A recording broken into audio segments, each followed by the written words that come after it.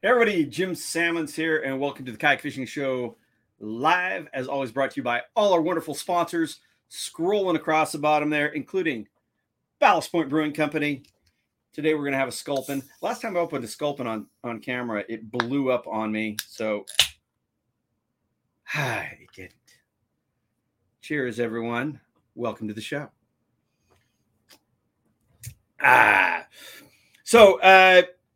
Every Tuesday and Thursday, we air live episodes of the Kayak Fishing Show with commentary, question and answer, all that with guests. We're not doing that today because we got some great stuff. I knew this was going to take longer than a few minutes, and I knew we were going to want to talk about what's going on here. So we're dedicating the whole hour to Jackson Kayak, minus a couple of minutes here at the beginning. So first off, I want to say I've been talking about this product, the Black Pack Pro. If I can fit it in the screen. This just arrived at my house last night, and I've been looking forward to it. Great tackle storage option. I got it last night. I broke it out this morning, and it took me about an hour to put it together. Mainly because A, I've only got one arm that works, and B, it is a lot of screws. But it was simple. It's a great product by Yak Attack, as always. That one I've set up with 4 rod holders across the back, the lid opening sideways. And so I'd be able to strap that down on the back of my Blue Sky. I got a second one, and that one I'll be setting up for my new boat. Or my Kraken. So we've been teasing this for a while that Jackson Kayak had some exciting stuff coming up. And it just got introduced a couple days ago. I'm sure you've seen the post we put up about the NAR.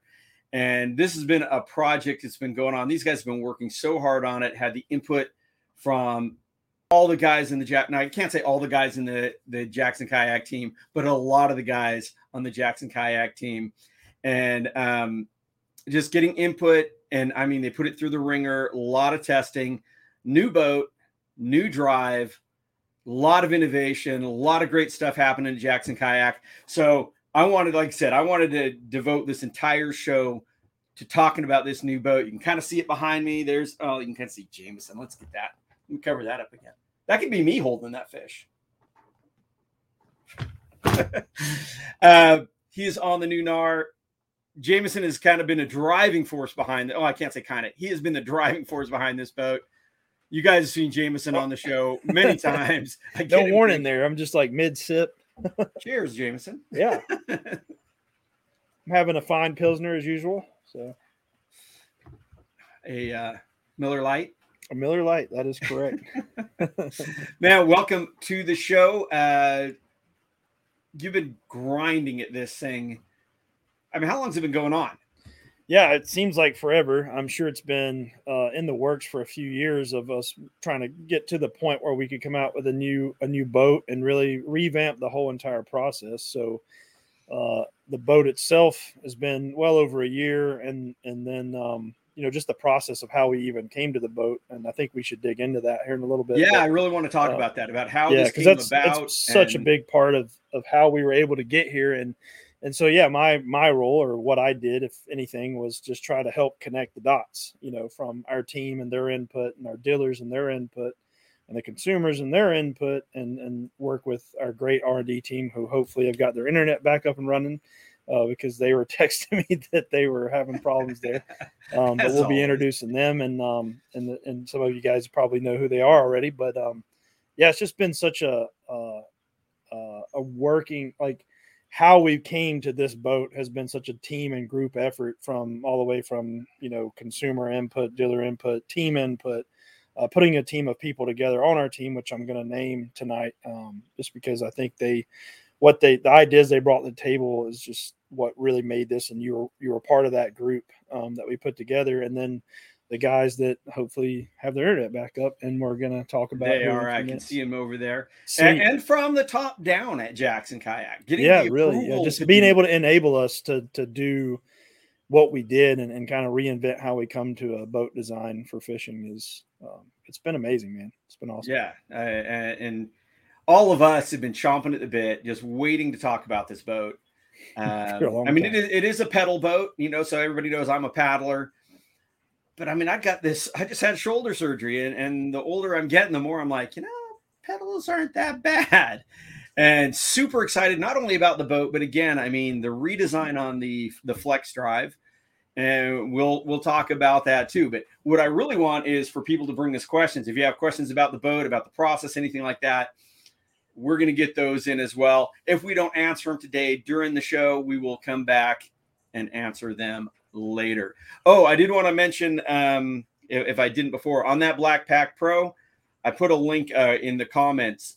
The Luther did a full step-by-step walkthrough instruction on how to put it together. And if you watch that, it really makes putting that thing together just boom. You just walk through the steps. It's simple. So I wanted to throw that out there really quick.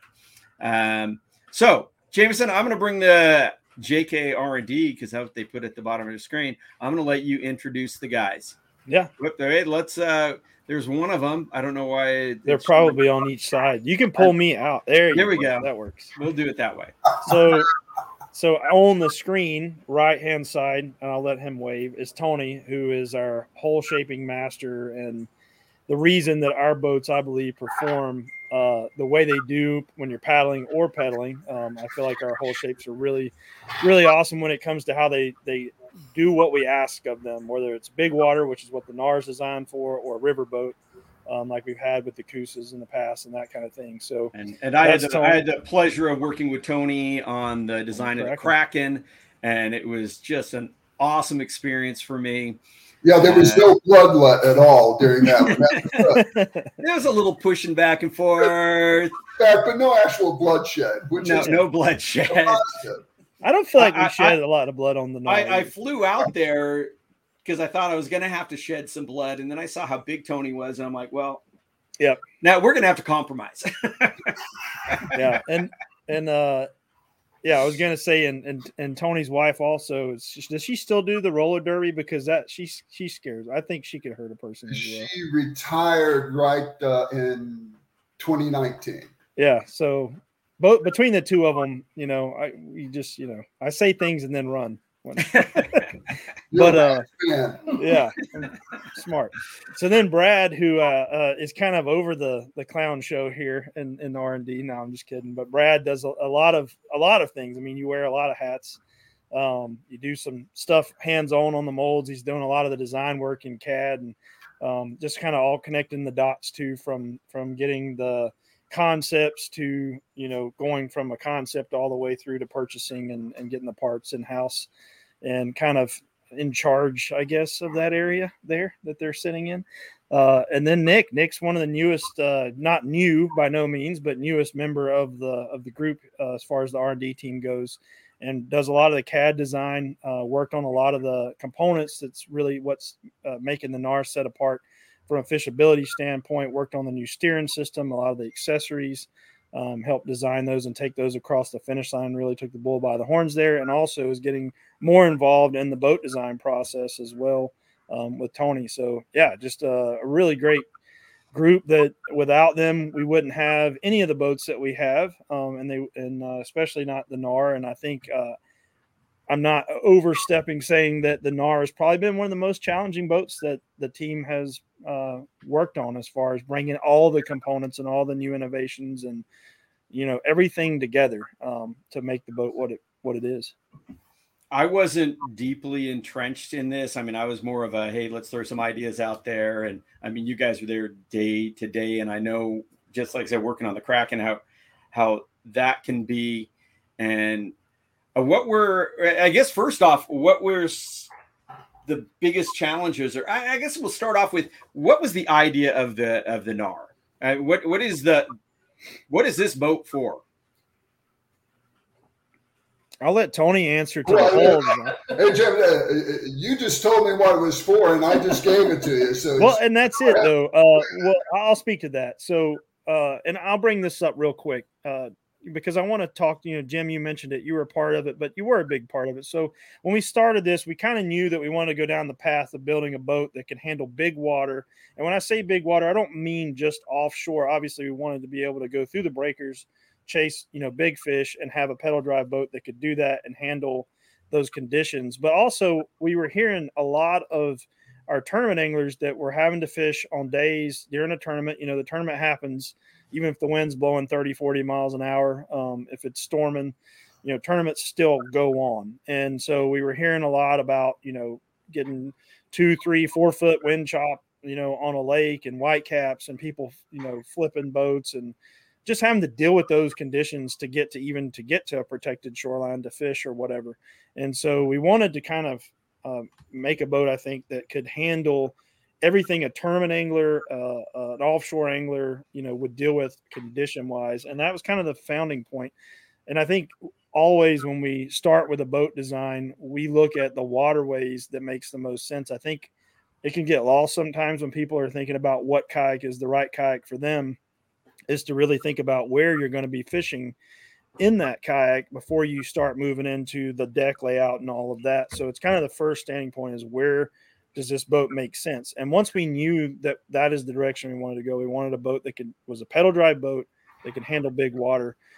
We put the team together to start giving us input on the features that they would like to see in it. And that team consisted of offshore anglers like yourself, Jim, Bart Swab, who does it a lot. I do it quite a bit. James, our marketing director, has done quite a bit of offshore as well. And then also a bunch of our tournament guys, like we've got Chad Brock. Chris Funk doesn't fish tournaments, but Chris has just been around our company for so long and has a lot of insight into the industry. But then Dustin Nichols, who's a big tournament guy, and obviously one of our team leads and a big part of Jackson. Jason Ricketts, another team lead, and knows a lot about the industry. Gene Wilson, which if anybody knows anything about our team, Gene Wilson catches big bass. So we got to have her input. Josh Stewart, he's killing it on the tournament scene. Joshua Evans, same thing, killing it. Justin Hauser, another team lead with a lot of insight. Matt Ball, who is over kind of our competition team. Nick Brown, been in the industry around Jackson for a long time. Richard Penny, another tournament guy, and one of our sales managers, territory sales managers. And Russell Johnson, who's another tournament angler that's been on our team for a very long time. So I'm sure I'm probably missing someone, but those were the core group of people that we really put together to start putting pen to paper of what features need to be in this boat, what was missing on our other boats and other boats that are out there that are offered from, other brands that we could do better. And one of the big things was the hull shape, and that's the starting point. And that's where, we kind of got together with Tony and the team there and, outlined what this boat needed to do. Tony, what makes a good big water hull? What are you thinking about there? Dolphins. What? Actually, it's a couple of things. Obviously, we still want as much stability as possible. However, stability in a calm situation is completely different than when you've got swells. Especially if you're running perpendicular to a swell, a wide boat is actually less stable. So it was a matter of really, first off, being able to compromise enough so that it works both ways. And always compromises. It's all about compromising. And then after that is really, it's how it performs in more severe conditions. Granted, just about any boat will be fine in flat water, long and narrow, which is what I'm used to making, a 19 inch wide, 19 foot long race boat, that's where it's at. However, that doesn't really work for fishing. So it's really once you start to get into conditions, what you have to do to the hull to make it perform, windage, you have to really look at all of those factors, and you're always picking. When you do one thing, you're going to lose somewhere else. So it's always little by little, just to hone it in to be something that is all around can perform. Yeah, and if anybody isn't quite sure what he's talking about, if you're new to kayak fishing or kayaking in general, look up the differences between initial and secondary stability. Because a lot of people think these very stable, initial stable boats are going to be really stable in big water, where in fact, they're just so wide and they've got such hard sides that once you get past the initial stability, there's no secondary stability. Paddling or pedaling perpendicular to the swell. And as that boat comes up like that on that swell, a big wide boat, you're going over. Right. Yeah. So I would speak to that though. I mean, this what you said, compromise. I would call it. You found that sweet spot with it where it is still very stable, very easy to stand in.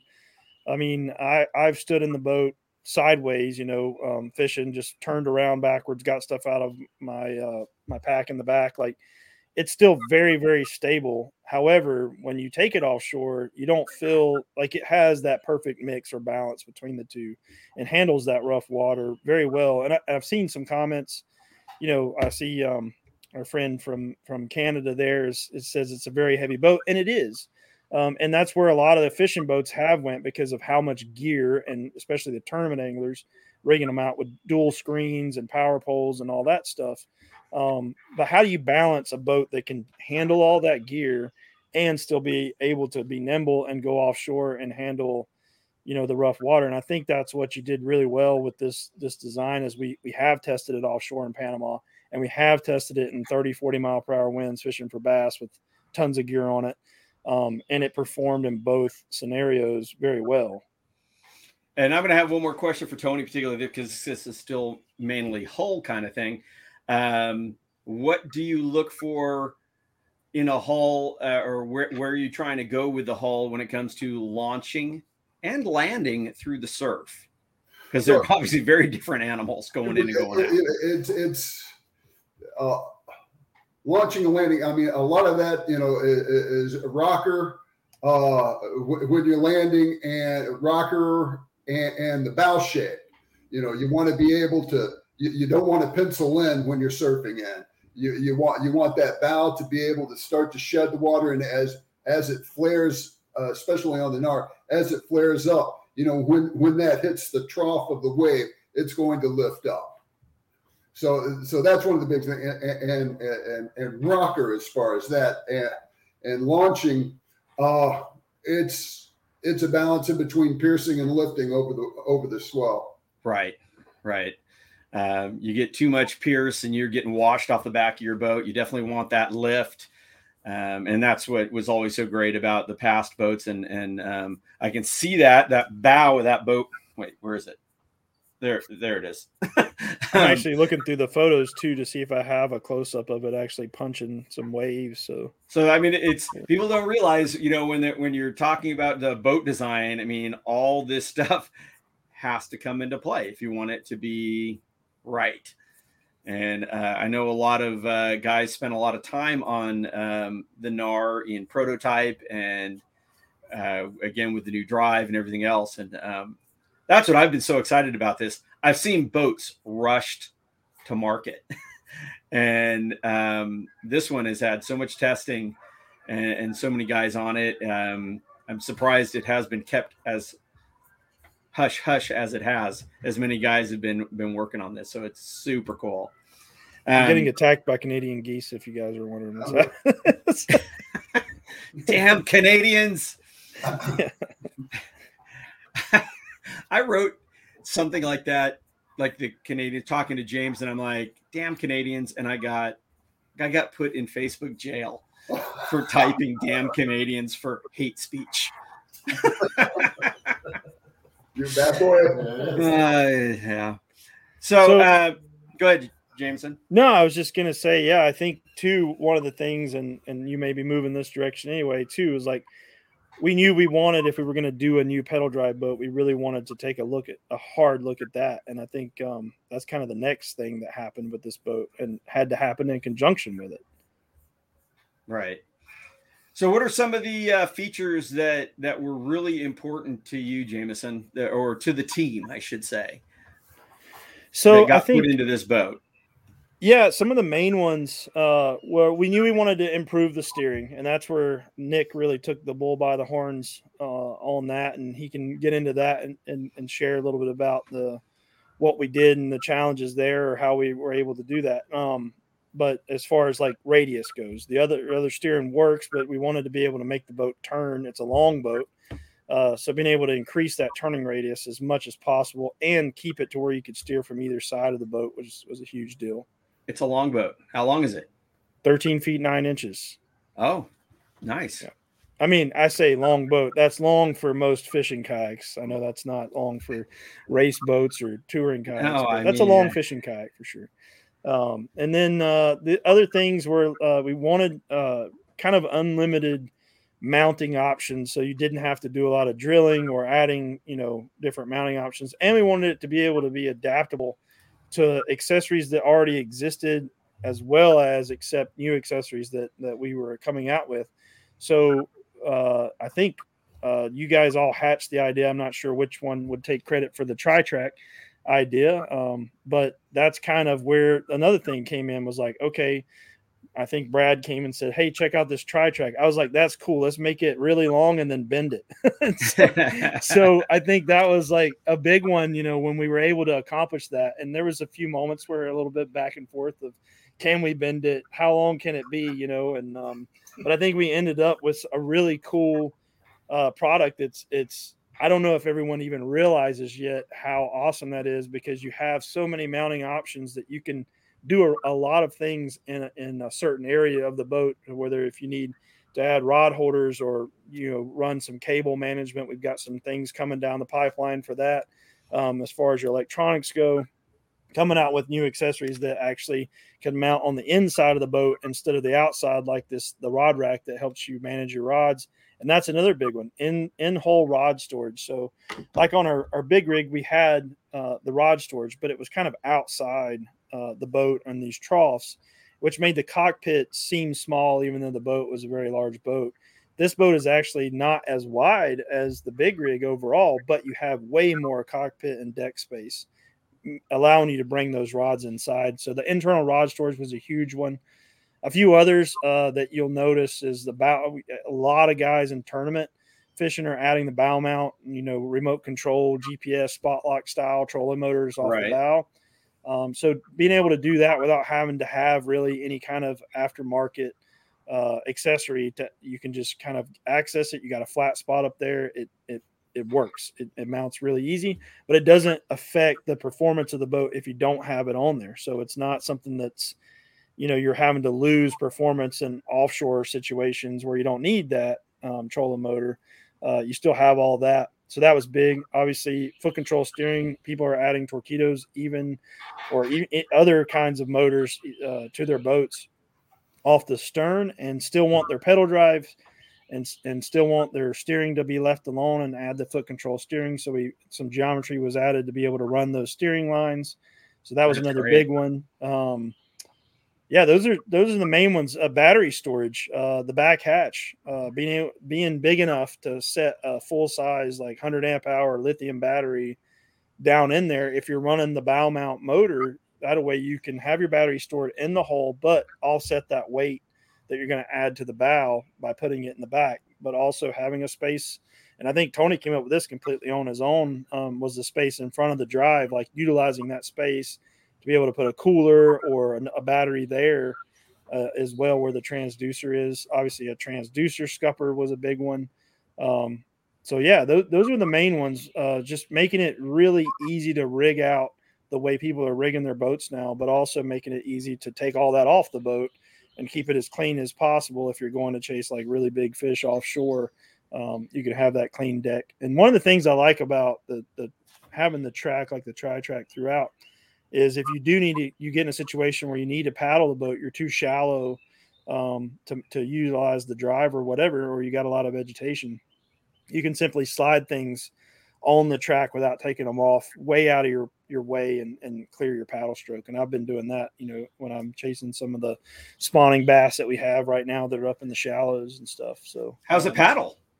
It paddles well. I mean, it paddles, I think, better than our big rig HD paddled. And Tony, you can speak to the hole shape there and why, but well, yeah, I mean, the big rig, by and large, was a platform. Yeah, and that's what they wanted. They wanted a platform for the larger, the more portly, if you will, those that have never paddled but are full-grown humans. So that's what they got. So something that's just wide and not that long, it's only going to paddle so well. Yeah, it was a dance floor. It was, and in fact, I had a family living on one at the lake. And 2 stories. They had the whole thing going. It was great. It was Airbnb. Made a lot of money on it.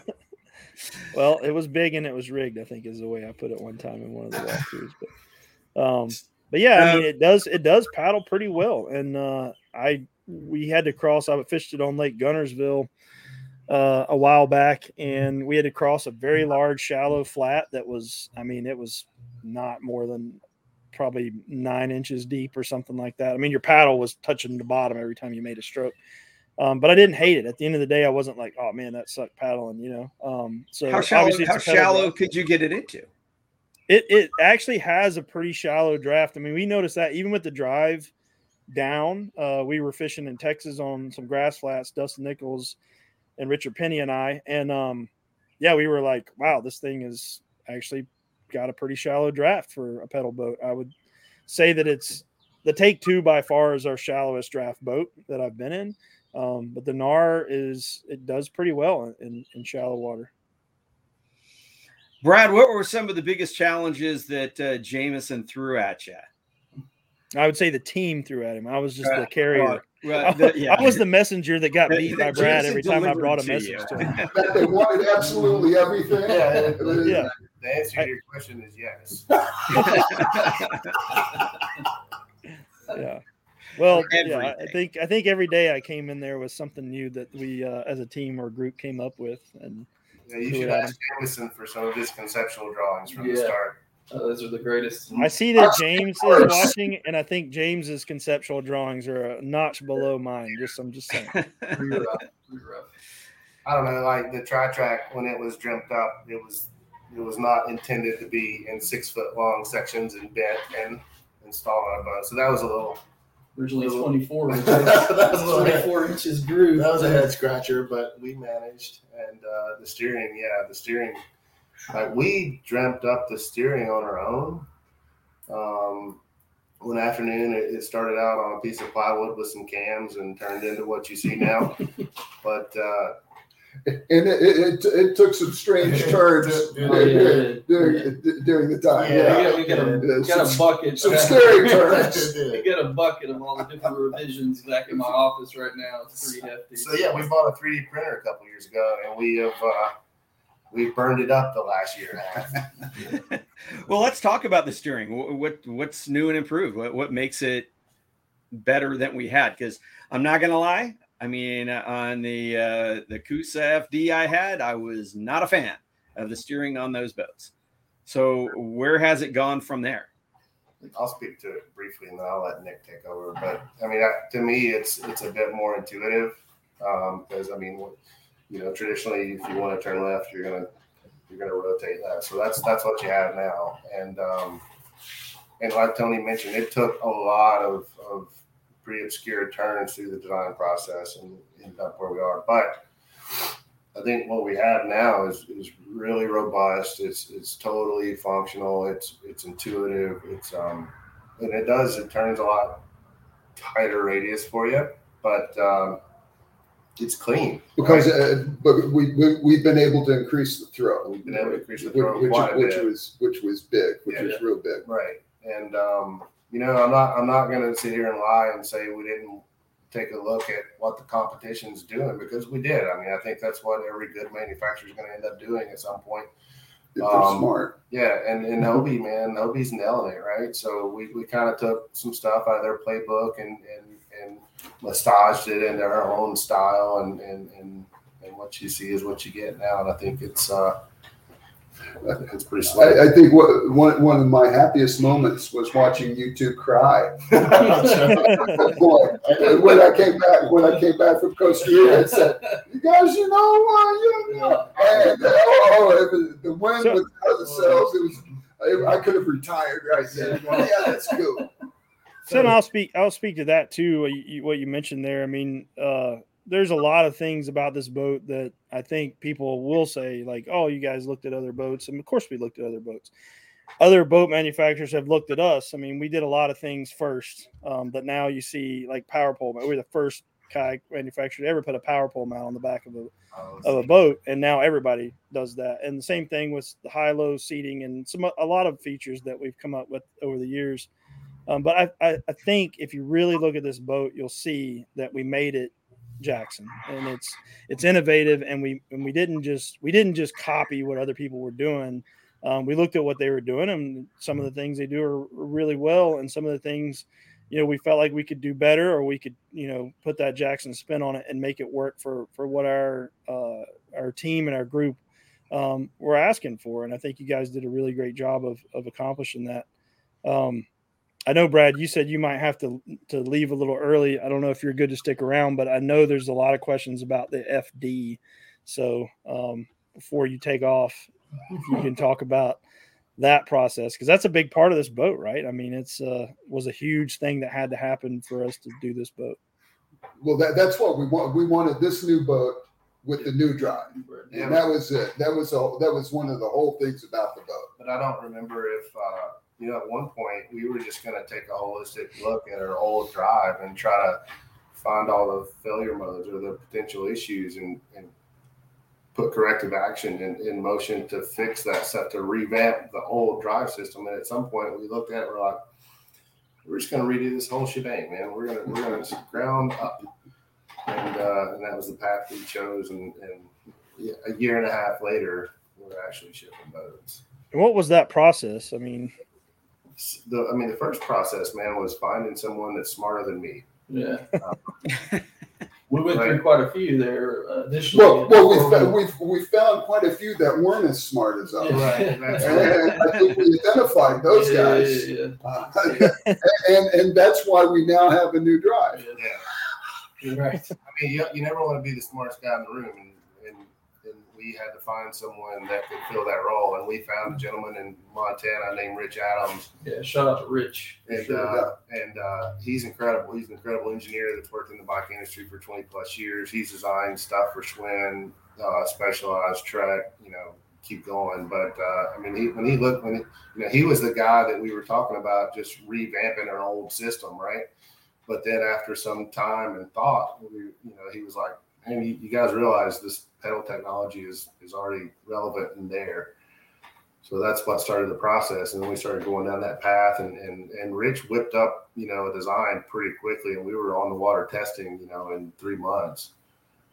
So talk about, I'm taking Jim's show from him. No, so Jim, no, and this is a free for all. It's a free for yeah, all. it is a free for all, but I think that I'm like fielding questions is the reason I'm asking these questions, and I know the answers, but I want you guys to speak to them.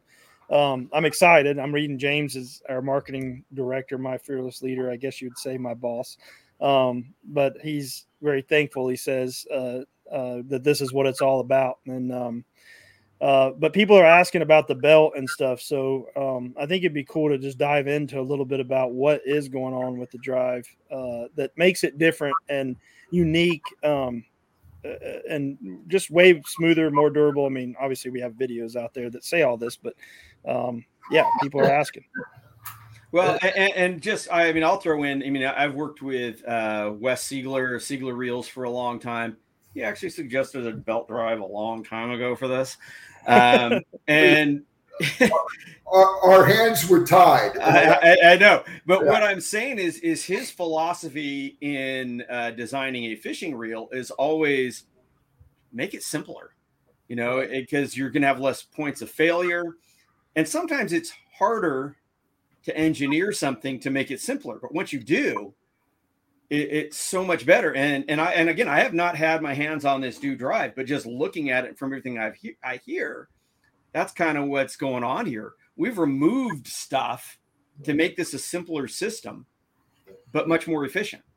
Oh, yeah. Yeah, we killed a lot of the gearing in there, that's for sure. And replaced that with a belt drive to an output cartridge and gear system. So I think we took the maintenance part of it to a very minimum. So it's exciting. I think it makes it a lot easier on a manufacturing level as well. So somebody actually asked, is if the belt failed, is it replaceable? It is replaceable, Yes. yeah. But I mean, it's a tried and true. I mean, this takes. Yeah, I mean, it's the same type of belt that's on an engine, and if we can find somebody with quads that make that belt fell. Yeah. Put in those RPMs. Yeah. Well, I think putting it this way, people have asked me, I've gotten calls, and we talk about it in the walkthrough videos some, but I have gotten calls asking, what are the differences in the lower? What are the differences in the upper? Well, the upper is completely different. I mean, it's and I'll just touch on it real quick, but I think it's a Gates belt, right? Is that right, Brad? So it's a Kevlar reinforced. For how long now? So I mean, it's tried and true. Yeah. This is a belt that's been around. We didn't invent this. Will as Richard. I got trees falling behind me now. This is bad. Like I may not make it through this video. We got geese attacking, trees falling. Anyway, infestation. Yeah, I don't know what's happening. So yeah, the belt and the crank arms and all that stuff we took from the biking industry, and it's been around forever. The gears that we were able to reduce the gears by 50%, but the gears that are left are sealed in an oil bath, where before we had a grease that you had to add to the drive, and so being in an oil bath, they're just way smoother, and all these things allowed you to have a lot more efficiency in the pedal. So I know when we were testing, one of the things we noticed is how much more power we could put into the drive, because it felt like you weren't doing anything. I mean, it felt too easy. So we were actually able to increase the pitch of the prop quite a bit, and gain more speed out of it because of how easy it became to pedal versus what our old drive was.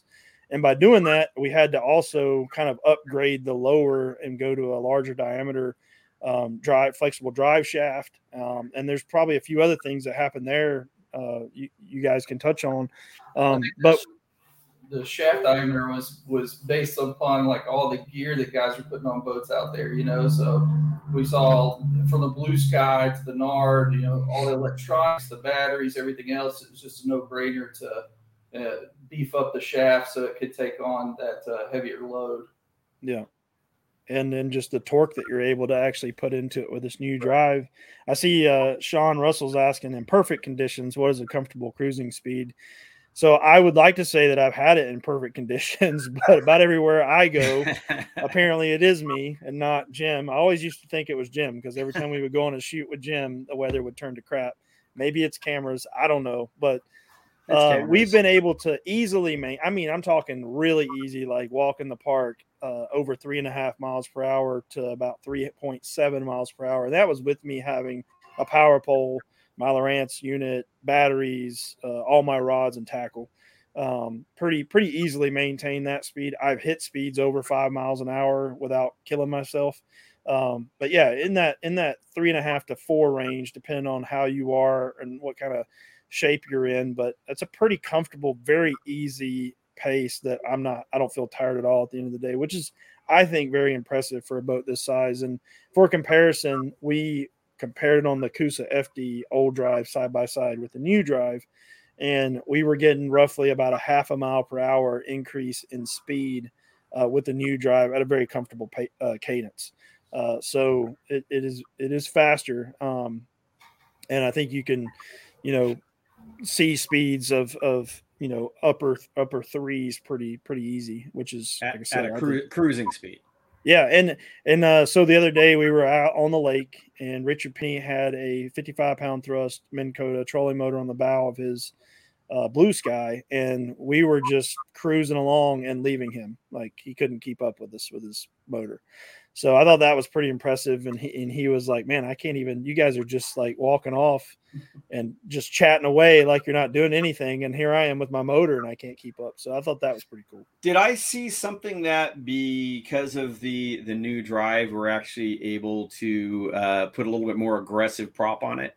Yeah, we increased the pitch of the prop by a couple of stops, really, or a couple inches. It used to be, it was a 10-inch pitch prop. Now we're 14. Right? Oh, so 4 inches. So pretty significant increase in pitch. Yeah. And it also, one thing I will say, there's some questions about whether you can retrofit.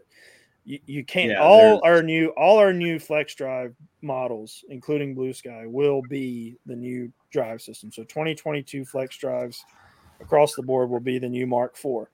When we get to a point, our plan where we can actually get enough drives to fulfill all the orders that we have in place, the plan is to have enough stock to be able to sell the drive as a retrofittable upgrade to people's existing FD boats. Now you'll need the upper and the lower because, like I said, we have made changes to the lower be able to take the torque and the upper, but also because we reduced the gearing, the prop now spins the opposite direction. So you really need the lower as well because we reversed the drive shaft and it's got a different prop and it's a heavier duty drive shaft. So there's a lot of things going on there, improvements going on there that you'll need both upper and lower. Yeah, so you need both. They're not backwards compatible that way, but they are backwards compatible in the geometry and how they're going to fit into the boat, correct? Right. So if somebody does want to upgrade and they have an older FD, whatever, Coosa, whatever, they're going to be able to drop this new drive into it. Correct. When we get stock levels to the place that we can afford to let a few go, we'll be selling that. And I don't have any information other than that is the plan, and hopefully by late summer or so we'll be moving more into that direction. So I also saw that we eliminated some human error by shipping the upper with the pedals attached. Yes. Yeah, you mean consumer error. Consumer error. Yeah. You get that thing and you're not sure what's going on and accident. It's pretty easy to accidentally put one on the wrong side and and also torquing one down like it's that's the biggest. You worry that you're going to break something. You put so much torque on it, and that's where you really needed to be. But yeah, so now it's plug and play. You're ready to go. With a lot less assembly required. JT Hickman says, "Who is your fat guy tester? I have to sell this on a Fisher sizing machine." I don't know. I would say we're all pretty good sized gentlemen. I'm 220 myself. We've right had there. Some guys. I'm not going to mention any names, but we've had some 280 plus guys in it, and we've loaded it with. We've actually put a bow mount on it, put a 100 amp hour battery in the back, put Lowrance units on it, a power pole, fishing equipment, and myself. I guess that brings up a question: what is the listed capacity? So it's debatable, but the capacity is 475. Now there's a difference in performance and actual capacity, right? Like the boat, you could put hundreds and hundreds of pounds on this boat and it's not going to sink. But if you wanted to like just really take off and go crazy, I mean, the less weight you put in it, the better, obviously. But yeah, it is debatable. I think some brands include the whole of their boat and their capacities. We don't typically. Also, there's other factors there where what is the line of performance? Like where does it stop performing really, really well, or what it was intended to perform? Right. And Tony can speak to that a lot better than I can. But that is a number that has no real judge when it comes to across the board with manufacturers. It's all over the place, but 475 is where we're at there. Adios. Thank you, Brett. Thank you so much. Thanks for joining us, man. I appreciate it. Yeah. Sure, man.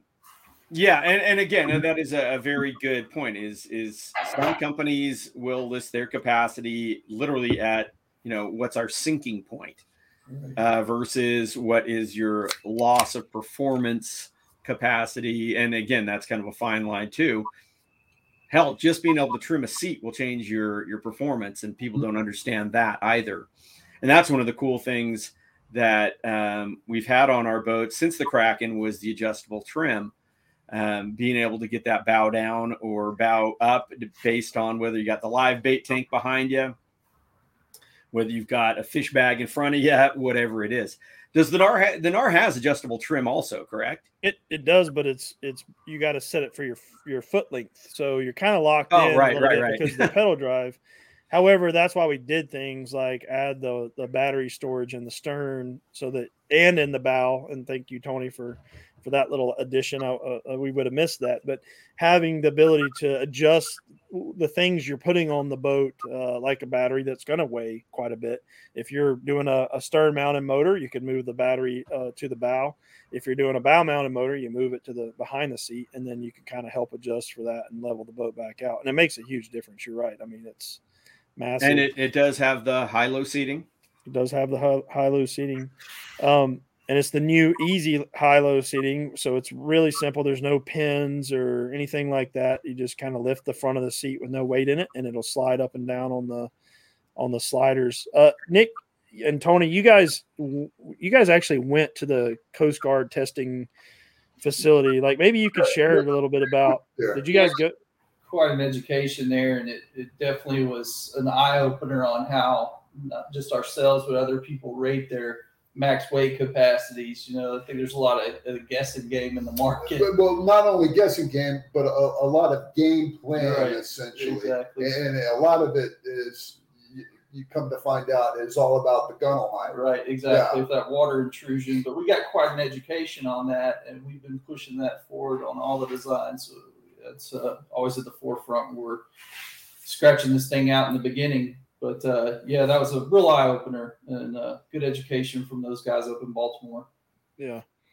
So I see a question, Jim. It says, will the E-Drive work on the new drive? And I figured that would come up. And it won't. And the reason it will not is because of that reversed. Because we reduced the gearing in the drive, the lower is now engineered to spin the opposite direction along with the prop. So the E-Drive will no longer work with the new boats. So you just put it on there and go in reverse? Yeah. You could go in reverse. Yes. You could. You could potentially do that. I'm not. But the E-Drive actually has reverse on it, correct? It does have reverse on it. I don't remember if it, and I should actually check that. I don't remember if it's as fast in reverse as it is in. I don't remember either. And I've used that thing a few times. I don't really remember. Yeah. But officially, no, the E-Drive and the new drive is not compatible. However, I will say that, I have nothing to give you there, but we're always looking at ways to make cool stuff at Jackson. So I'll leave it at that. Speaking of cool stuff, you got some cool accessories that are coming with the boat. A lot of this we have Nick to thank for as well, and so this is one that is going to come with the boat, and we're going to make available to be able to mount it. I'm going to give you the whole screen so you can show it a little bit better. Sounds good. So yeah, this is the rod rack, and basically this the rod stager. Now I'm blanking on what our official name is, but you guys can look that up. I say it in the walkthrough video. I should remember it, but I don't. And I've also had a couple of Millers at this point. So I'm gonna blame those. But yeah, this was something that we went back and forth on. We knew we wanted to accomplish, but we wanted to do a few things different to make it kind of compatible across some of our other boats in the line. So Tip, you have a way to bungee up and over all the rods here. So that's pretty simple and pretty straightforward.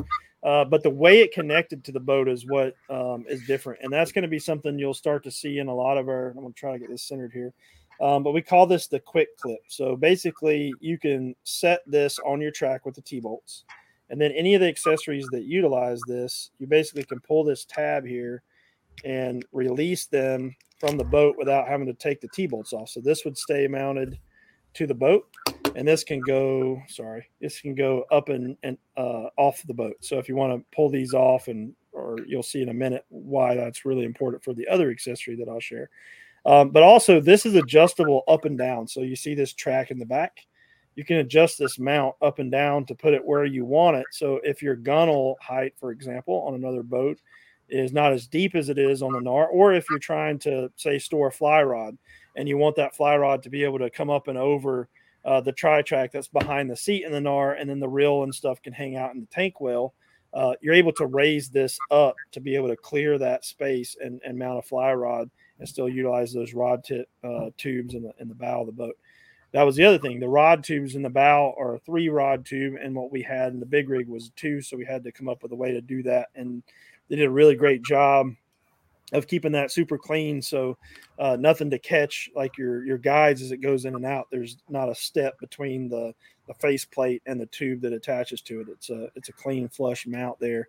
But this is a really cool part that, and it also with the tri-track, and because we have tri-track, this can be mounted this way as well. I see, if guys want to stage their rods kind of laying up on top, it can be mounted on the inside, or it could even be mounted facing out a little bit to give you more space inside the boat. So a lot of cool things you can do with that using the way it connects to the boat. The big one, and the one that has real been quick, both rod tubes on both sides, right? Yes, there's 6 total rod tubes, 3 on each side. You get 2 of these with the boat. Maybe as we get to the end of this, Jameson, we can go through some photos that show more of the details of the boat. Yeah, and I'm going to show – actually, this is when I'll probably need to stop sharing the screen I was sharing and share another window to show the box, because we call this the JK multi-box. And let me know when you've got that pulled up on the screen. There it is.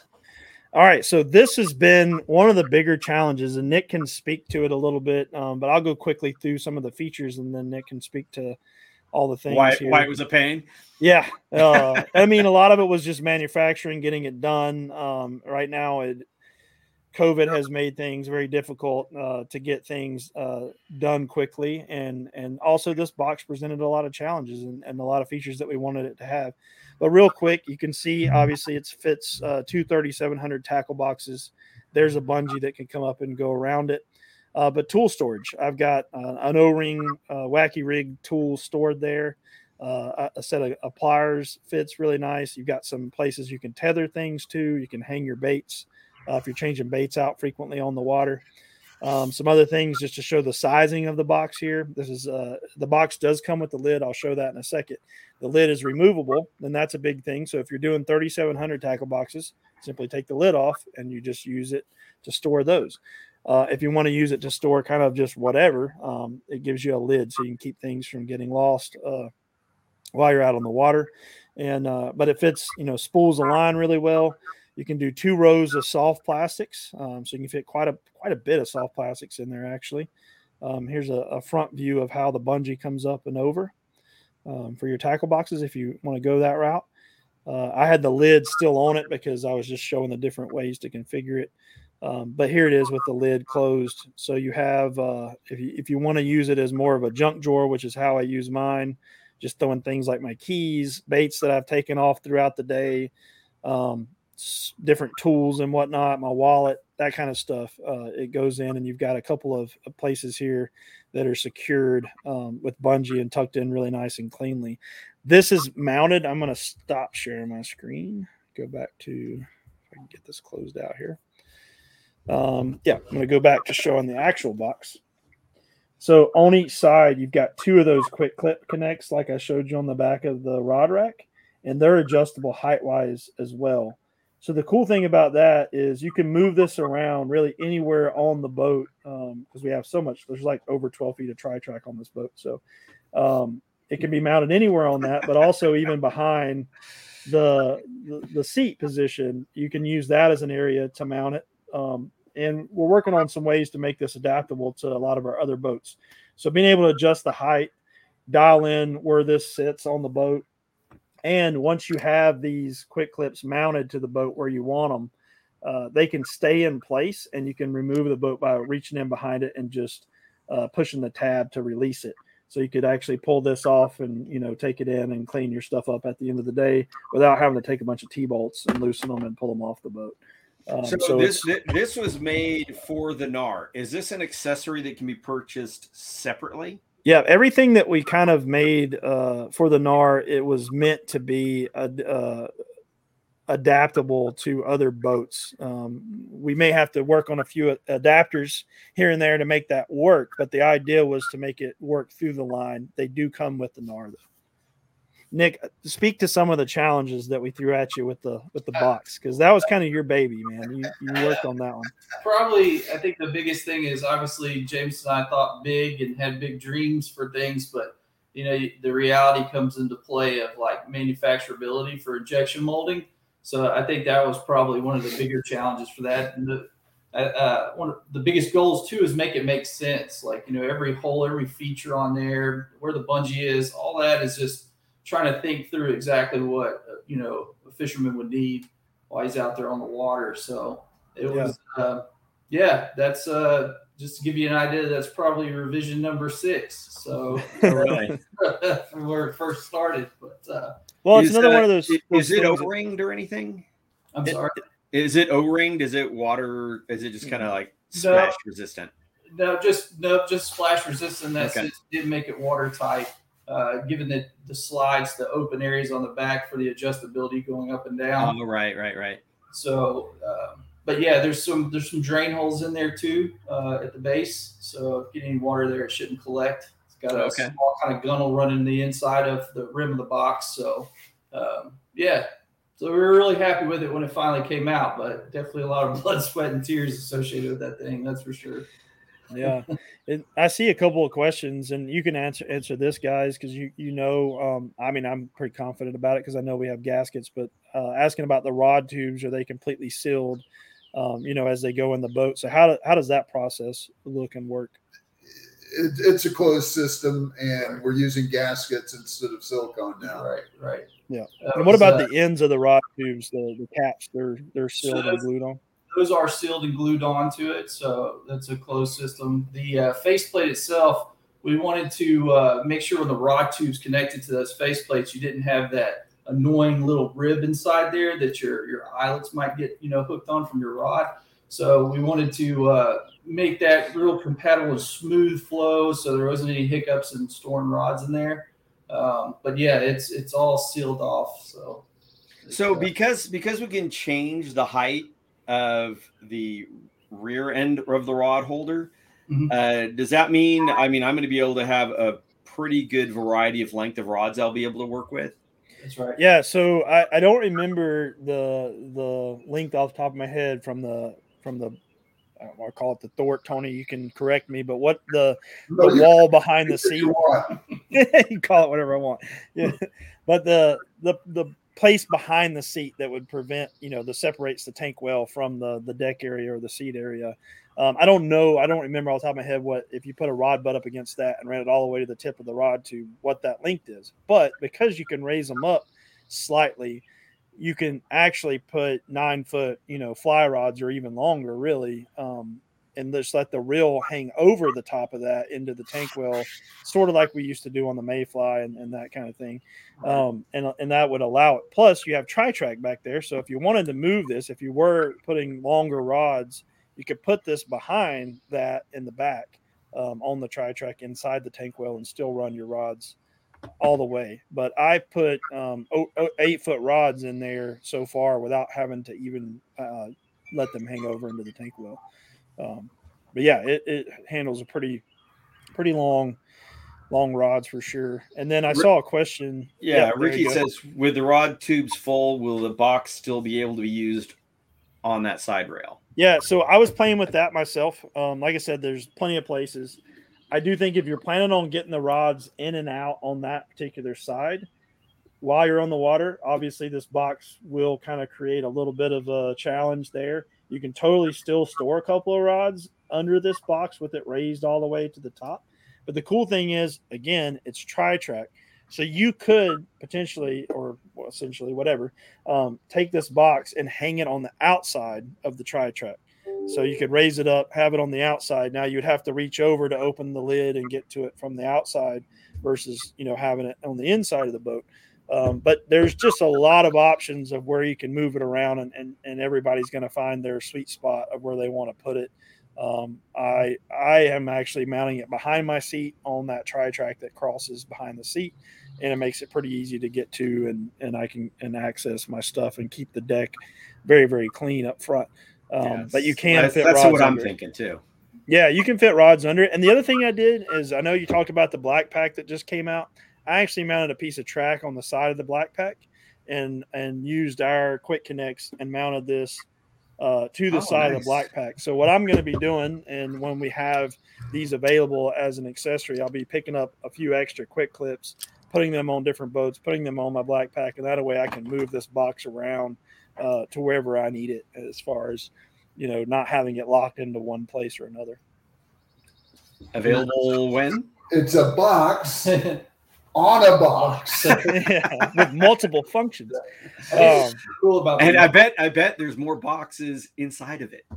Yeah, there's definitely going to be boxes inside of it. So someone, you said, when is it going to be available? It ships with the NAR right now, and I don't have timing yet when this will be available for purchase individually, but we are working towards that very quickly. But right now, all of our every part and piece that we get in is spoken for because of how many orders we have for current boats. So it's very hard to say when we'll have extras to sell as accessories, but we are moving towards that as quickly as we can. JT had a good idea, mounting to the gear track on the side of an Orion. There you go. Yeah, that would totally work. There you go. I like that. What do we else have to give JT a royalty for that now, or is that you didn't say anything? You should have sent us a contract first. I know there were other questions, but they were scrolling by so fast earlier, then I didn't see any. Well, I know it has come up in other conversations. Price. How much is the NAR gonna set me back? Can you really put a price tag on fun? Perfection? I mean, look behind you at that giant. Well, if you look behind you, you're just going to see a green screen. But the rest of us see this beautiful fish that I'm holding. I mean, okay, I'll get to the price. It comes with one. It comes with a free rooster fish. Yeah, $41.99 is the price point, and I think when you look at all the features, it really is. We tried to price it as competitive and as well as we could, so that's where it's at, $41.99. Yeah, and anybody who's questioning that, I mean, I've been around a long time, so I remember back in the day trying to get the kayaks to $500 retail was like we were just killing ourselves trying to get the retail to over $500. Obviously, that price has gone up a lot. This price compared to the competition is right in line. The weight is right in line with all those boats of this genre, of this. We feel we're slightly lighter than a few that are out there, and we're slightly less expensive than a few that are out there. And we feel like that we really did a great job. I mean, Tony did a great job with the whole design, and Nick did a great job, and Brad did a great job with all the parts and pieces and bringing it all together. And our team, I mean, we have an awesome team. We all know that, but they did a great job bringing things to the table of like what they needed the boat to do that other boats didn't do. And I think that when you put all that together, like it's right where it needs to be. I will say that it was under 4,000 before COVID inflation or whatever you want to call what we're dealing with right now. Supply chain issues. Yeah, supply chain issues. All those things that we're dealing with in the world right now have made this boat creep up in price over where it would have been a year ago. That's across the board. Yeah, and I think what people don't realize right now, we're working with our resin that we use to rotomold the boats. It's a live price now.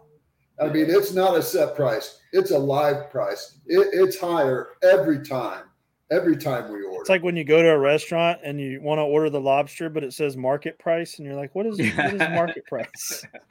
And that's the same with a lot of our aluminum products too. I mean, it's insane. But it makes it a lot cheaper when you bend it and put 12 feet of it on a boat. That's what I hear. Jonathan Lee says that's 54 Canadian, which that's just monopoly. Seems right in line with the competition. Canadian money's not even real money. I can't understand why Facebook would just pull your comments down. It doesn't make any sense to me at all. I have too many Canadian friends that we just go back and forth. I know, all the but time. yeah, that's right. That's what people don't know is that, we deal with Canadians. And every day. Jameson was trying to make sure that I wasn't the one that was there. I love Canada. I love Canada. So everybody knows that, but it's the Canadians I can do without. No. This is a great question. What was the best cart you can use to get to the water? That will be a challenge for this old man. This old man too. Yeah. So, there's a lot of carts out there, and I probably will get fired for this, but honestly, one of our competitors has a cart system in their accessory line that works really well right now. But I saw the catch cart works really well. You can also mount the Boondocks cart too. A lot of guys will do that, and it just lives on the kayak. You can do that. So there's a lot of carts on the market that I've used so far that work. I mean, all of them really. Any of them that are rated for the bigger boats are going to work for you. And there's I think several carts that I know of that might be coming out on the market eventually. So we'll see what happens with those. But yeah, I would say right now the catch one works really well. Obviously, boats this size, and this was, Andrew Watson saying probably use a trailer. I mean, that works really well. It's faster, so you can just back down to the boat ramp. You don't have to just back down and hit the brakes and just send it out. Exactly. Right. Truck beds with the bed extender. Mm-hmm. And I've car topped it, believe it or not. I have pictures. I don't know if I have one pulled up or not, but I have put it on the roof rack of my truck. Of course, you're not saying that that's a wise move. But I did it by myself and drove for 14 hours with it. Yeah, this shoulder is not lifting anything onto a roof of a vehicle anymore. So I have a trailer, and it's all about I got the trailer. The reason I love having a trailer, because being a saltwater guy, I rusted out so many vehicles by putting them on top. All right. That a trailer is much cheaper to replace than a new truck. So it's that's probably my biggest reason for having a trailer initially. And now it's just because I can't lift them up that high anymore. Scott says he wants to see someone car top it. So you have to break out a picture of that, Jameson. All right. Let me see if I just pull it up on my phone, because I did it to see if I could do it, because I do the take two all the time. I put it on the top of my truck, and it's 110 pounds with nothing on it. Here you go. Our good friend Chris Funk can instruct you on how to use a lift assist rack to get one on top of a vehicle until it knocks you in the head. I watched him pick a big rig up over his head and put it on the top of a car, and that was pretty impressive. He's more man than me. Yeah. So, Jim, what is it? Yeah, this is off topic, but old guys need to know. What happened to your shoulder? I got old. Been paddling for over 30 years, surfing forever, and it just wore out my rotator, and so I had surgery 6 weeks ago. So I had rotator cuff and bone spurs removed. Oh, I had a shoulder replacement. Yeah, I've had 5 shoulder surgeries. I have a tendency to get bone spurs. Oh, and it just wears a hole through them. So yeah, so I'm in that just now. I was able to take my sling off for the first time just a few days ago, and so I'm feeling good not having a sling on, but I'm not supposed to lift anything heavier. There you go. Those get lighter as you go on. Mine, So Jameson, for those that have good shoulders, you had that picture. Did you put it up there? That's what I got. That's it. That's the NAR on top of my truck with the drive still in it. So, and the seat. I think helping him lift that thing on there when he left from here is probably why I've got surgery scheduled. No, you didn't do that. I did that one. Get him out of here. So the trick to it is to get the bow up there and then pick the stern up and put it on there. And a lot of times, Right. and Jim can attest to this, there's not that you haven't helped me many times, and you have a bad shoulder as well, Nick. So I'm sorry for making that worse. But the trick to sometimes it's like almost better to develop a system of how you load your boat and then tell other people to not help, because a lot of times if they don't know how to help, like you did, Nick, you knew how to help. I'm saying you knew how to help. Others don't, and you end up with like no mirror on the side of your truck, or something because you end up hindering it. So Charlie Bond says I'll pay for that later. Yeah, Rick says Wyatt helped you load it. Yeah, I doubt that. So Rick's my neighbor and maybe potentially family somehow down the line. So thanks for watching, Rick. So I'm pretty sure he's family, actually. You're pretty sure? Yeah, I'm pretty sure. Not quite sure. I don't claim him that often, but yeah. I'm sorry. What makes this yak heavy? Thicker plastic? It's just a lot of plastic. Well, Yeah. It's a lot of plastic and a lot of tri-track. Yeah, a lot of tri-track. But I mean, the sit-on tops have to be molded heavier anyway. And when you're standing on them, no matter what it is, it's going to flex. So you have to put enough powder in there, well, plastic, so that it can actually withstand somebody standing on it and people putting 300 pounds of gear on it. And the pressure points of the seats. Mm-hmm. and everything that's involved. Is that weight? Is that including the drive? Yeah, that's drive, seat. That's everything that comes with the boat. Okay. So if it comes with the boat, that's included in there. So the accessories, the rod racks, the pads, the drive, the seat, and the other thing I would say is like this boat has a lot going on. I mean, there's a lot of geometry. You got 2 hatches. You got a bow and stern hatch that. Obviously you've got geometry there that add plastic. You've got, the drive, the upper and the lower, the seat system, and like you said, the tri-track. So, but at 140 pounds, we're still lighter than boats in its class, I'll say. But to go over the specs real quick for those that haven't watched the walkthrough video, and you should definitely check that out. But it's 13 feet 9 inches long, 37 inches wide, weighs 140 pounds. And so, when you look at boats that size, it's really right where you would expect it to be. Rudy wants to know: Are you doing a NAR tour? Yeah, well, kind of. I mean, we've been secretly doing one with the NAR, but I will be in Delaware next week. Hopefully, I think they may even receive some boats while I'm up there at Delaware Paddle Sports. Then I'll be in Tennessee the week after at Caney Fork, one of our dealers, and they definitely will have their boats as well by the time I get there. And then, yeah, I mean, we plan to take this thing. There's a lot of places that I want to visit and revisit where I've been before, but now I have kind of the perfect tool. And one of them is a giant tarpon.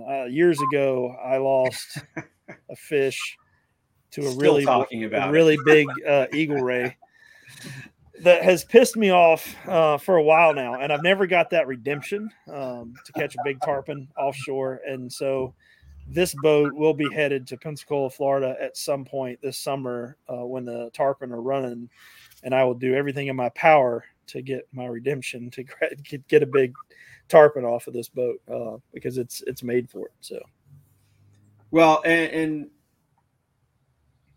talking about a tour, and then you've been secretly taking it around. I mean, the boat has been tested. I mean, the picture behind us is you down in Costa Rica, and we had several guys down in Panama. Costa Rica. Yep. Panama. And then Bart has been running one hard while he's been down in Panama. I mean, overall, I mean, the hull itself has been tested. The drive has been really thoroughly tested, right? Yep. I mean, that's why I said, I think I said it earlier, that's one of the things that really impressed me is this time around, at least, it's like with that drive is nobody wanted that thing going out until it's right. That's right. Yeah, we gave it to Josh Stewart. Exactly. No, Bart's had one. I've had a couple. Josh has had a couple iterations as we went through the process of prototyping and pre-production. We sent some to Russell Johnson. We spread them out. So that's Los Buzos for those of you that follow kayak fishing, probably know that Los Buzos is the destination in Panama to go offshore, and probably one of the best rooster fish and just big fish destinations in the world, and for kayak fishing. And so we sent some boats down there and some drives down there, and we went down and put them through their paces, and Bart's been down there playing with those and as well, and we wanted them in a lot of rough conditions, and I'll say we had no failures. Like the drives just held up. They did what they were supposed to do, and they kind of became a non-issue, really. Like when we were testing the boats down in Panama, it was like the first day a lot of people were getting in them for the first time. I had some time in them, but a lot of new people hadn't that were with us, and so by the end of the first day, it was just like, well, how was the driving? Like, honestly, I didn't even think about it all day. Like, it was great. So if you're not thinking about it, it's working right. It just did what it was supposed to do. So I didn't pay attention to like, was it, this or that? And so because we were also testing the steering, and we were testing the boat hull, and we were testing, we had so many 3D printed parts on the boat that we were, making sure that they would hold up and they would work. And this boat, the NARS I've been to Texas with them. I've been to Oklahoma with them, to obviously Tennessee. We've been to Panama. We've moved these boats around, and we've tested them in a lot of conditions and a lot of rough water, to be honest. And yeah, it works. Everything works. It's great. It's awesome. Rick had a question. Is the belt a poly chain type belt? I don't know anything about that. So Poly chain. Yeah, I know it's a Kevlar Gates belt. That's all I can. Yeah, that's. It's a Gates belt, and those are proven. Yeah, I'd have to look that up for sure. So, guys, we've been running a little longer than normal. Oh, I wanted to mention really quick too is that there is the walkthrough. Jameson did a walkthrough on the hull, did a walkthrough on the drive. I guess I should mention Will and James did a bit on the drive. It's actually pretty funny. No, it's a great introduction to what the drive is. It is funny. Those guys crack me up. Second City's not calling them though. But if you want to look at the drive, I mean, there's a couple of those videos out. Guys, if you want me to let you go, I can let you go, and then Jameson and I can stick around a little bit longer because I really want to kind of do just maybe buzz through some photos of the boat. Yeah. Real quick, I'll say. If you guys want to stick around, we can stick around, but I didn't want to make you hang around if you didn't want to. So Nick also did, we've got a lot of content coming out more. So I know we had some releases scheduled today. I think the FD walkthrough went out, and also a full promo of the NAR. But what we have coming is some more in-depth walkthroughs. I'm going to be doing a walkthrough on this box. This box has a lot of really cool features and deserves its own walkthrough. Thank you, Nick, for that.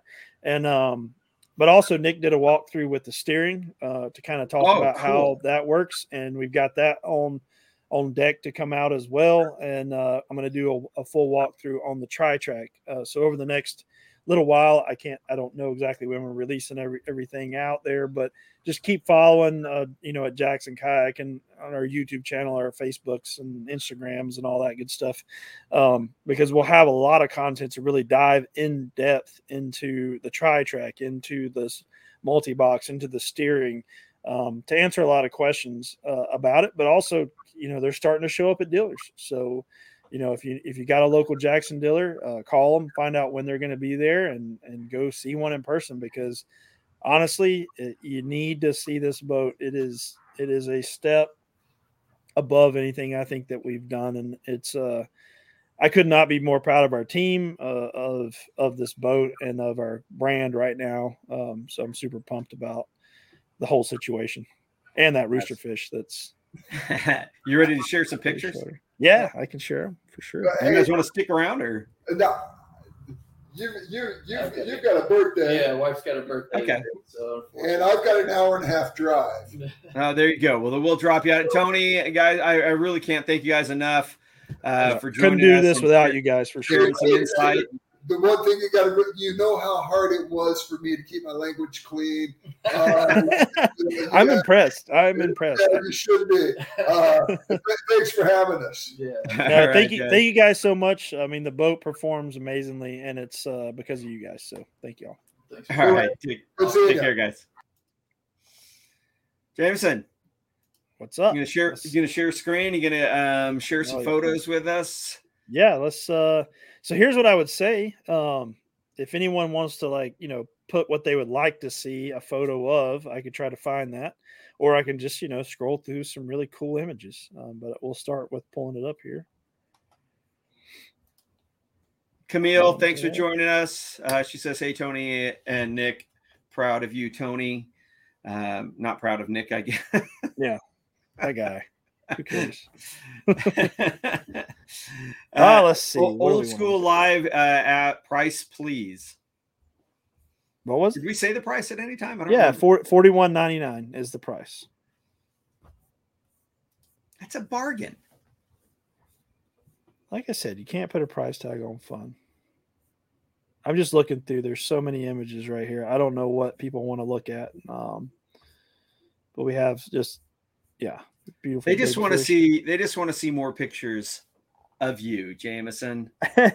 Well, here's a really great one of Josh, one of the guys that helped with a lot of input. And I'll say going on there with him up to his neck of the woods in Maryland. And we got 2 bites. He got 2 bites, I should say. I didn't fish. I was filming. He got 2 bites all day, and both of them were studs. So this was the first bass ever caught in a NAR. And I think that's pretty cool to have one of the guys that gave a lot of feedback and a lot of input in this boat to land the first bass and a stud bass in the NAR for sure. Is this red going to be one of the regular colors? Yeah, so the red is a limited edition color called Red Dawn. So get them. It's my favorite. I really dig how I'm going to pull it back up here. I really dig how let's go to this one. It's more full screen here. How the black accents of the security bars up front. So you've got some tie down bars up here and the hatches and the tri-track. And you'll see I will say that you'll see a lot of images where we had a red tri-track. That was a pre-production track. Some of the track on the boat, depending on what color you get, may be red in the limited runs. But the longer bent tri-tracks on the side are black. So I really dig this red boat with the black accents. And that's called. So people know what we're talking about on this tri-track. Do you happen to have a close-up of tri-track? Yeah, I do. Somewhere. If it's not so you can see it. You can see it in this photo. Let's see if I can zoom in on it. So yeah, if you can kind of see here, and then of course I keep moving it around. In our take 2, we did kind of a launch on that boat, showing what the tri-track is. But this again is the red pre-production track. The new is what will come on your boat is black on the bent track. So what we did is we actually we have the top loading geometry from Yak Attack, so you can put a T-bolt in pretty much anywhere on the track. But the tri-track itself is proprietary to us. So we're the only place you're going to be able to get it, and it's something we came up with and our R&D team designed, and it just allows you to do a lot of really cool things. You can mount stuff on top, on the sides. Like I said, our quick clips can mount on the inside of the boat. You can mount a cup holder like our Orion cup holder that actually comes with the NAR on the side of it. And you can see that we've got the rod rack hanging there, but also we're working on some stuff, some clips to be able to run your wiring down the side of the track. So if you come out of the hole, the boat does come with 2 Yak Attack pass-throughs that you can put anywhere you want. And so if you pop out of the hole with your wires, you can then jump into the track and use our clips, which I don't think I have a photo of right now on this album here. By the way, Scott Myers took a lot of these really awesome photos for us. There's a close-up picture of the drive. We have some track even on top of the drive, which I've been playing around with some different things there. Obviously, you can mount a camera mount.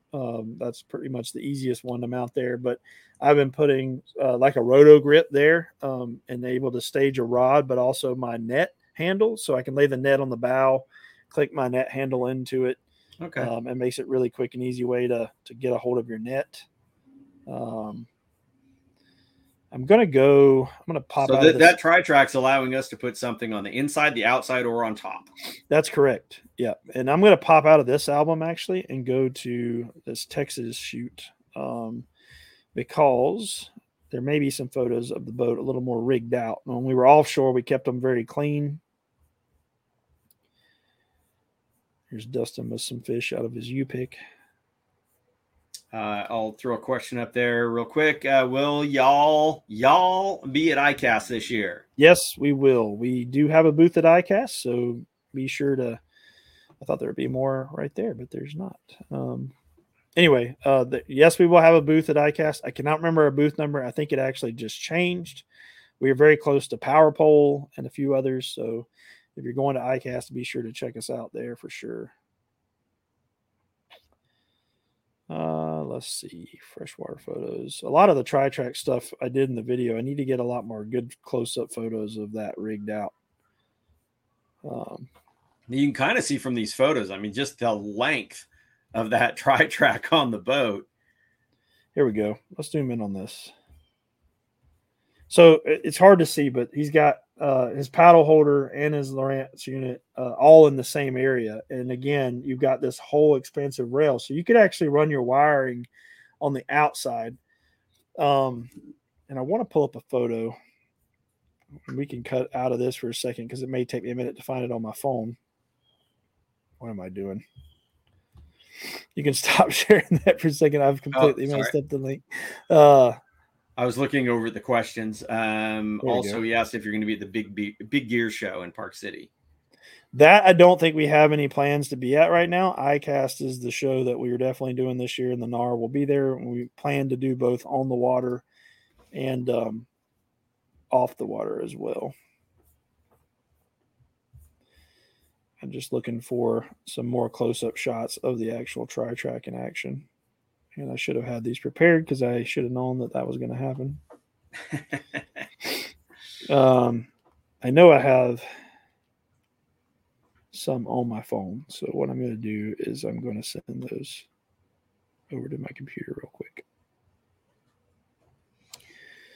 Any other questions while I look for those? Scrolling. Gene Wilson says you get an A++ on all the content, walkthroughs, promos, Will and James comedy, etc.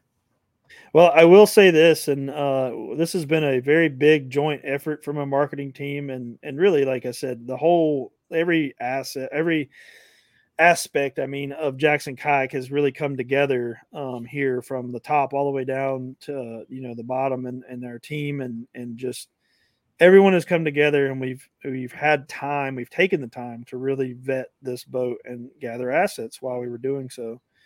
So it's a big deal. This is like I said, just the fact that now the management at Jackson has allowed this process and to come out with a boat like this, like I said, from the top down, it's been such a great effort. I'm going to share my screen again here in just a second. Andrew Watson, any other hull access besides hatches for wiring? So just the front and rear hatch is the only two areas that you'll be able to jump in. But like I said, it comes with the two pass-throughs. So I was able to wire mine up pretty easily, by utilizing those pass-throughs. All right, I've got a photo here. It's kind of a close-up photo of some stuff that is yet to come. So I'm dropping some stuff that I may get fussed at for later. But we are working on and we are developing some wiring clips. And these are a 3D printed version of those. Are you sure?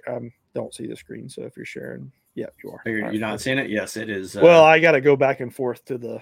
I gotcha. Yes, it is up on screen with the The Yak Attack paddle holder and the Yak Attack fish finder mount.